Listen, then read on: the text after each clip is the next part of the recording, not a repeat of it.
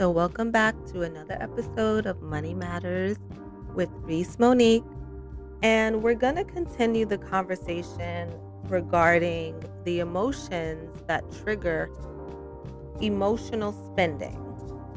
If you haven't had a chance, please tap into the last episode. And today we're going to talk about guilt. So, guilt. Now, guilt is one of those emotions that could go either way. So, guilt is one of the emotions that is a double-edged sword.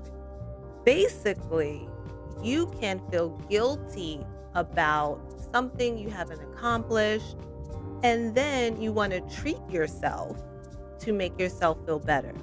And then on the other spectrum, we spend on things that are not budgeted or that we cannot afford, and then we feel guilty about it. So guilt, that emotion can go both ways, but we're going to focus on the guilt before the spending. And why are we spending when we're feeling guilty? You may feel guilty when you don't take care of your body like you promised, like 3 times a week in the gym, right? But you haven't even been in 2 weeks. You missed the deadline at work or on a project, a personal project, or you failed a test. Now, those things can make us feel uncomfortable, and we may not realize it, but guilt motivates us to compensate ourselves for not meeting a goal. And a little guilt can go a long way. It's very common for us to seek comfort in other ways so we don't have to feel that guilt anymore. We may order an expensive takeout food as a treat. We may treat ourselves to an outing that we were not planning to do, like the movies or a play or whatever you like to do that's going to make you feel better. You're going to go and treat yourself to it. Now, those little treats may help ease your emotions temporarily, but too many bad habits may push your budget into the red. Now, on the other hand, if the money comes about from personal guilt, such as a failure of self-control, this increases spending on self-improvement related items. Like if you didn't meet your goal in working out, right? If you're not going to the gym 4 times a week like you said you are going to do, what do? We try to make it easier for ourselves, and we buy a $3,000 Peloton bike.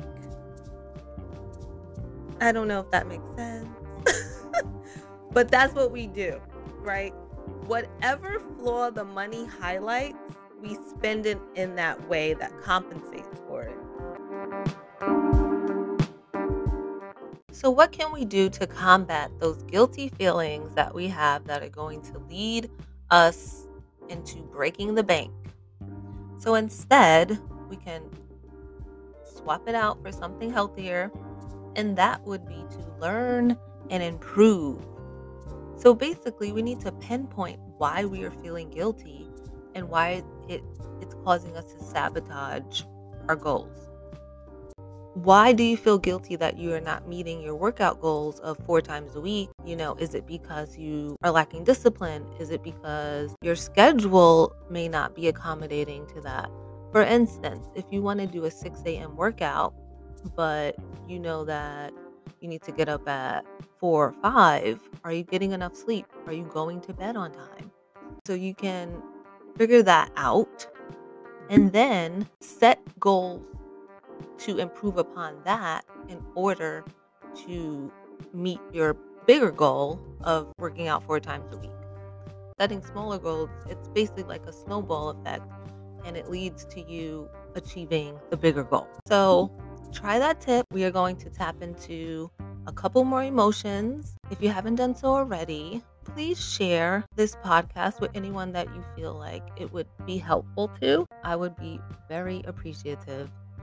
So until next time, no matter what anyone says, money matters.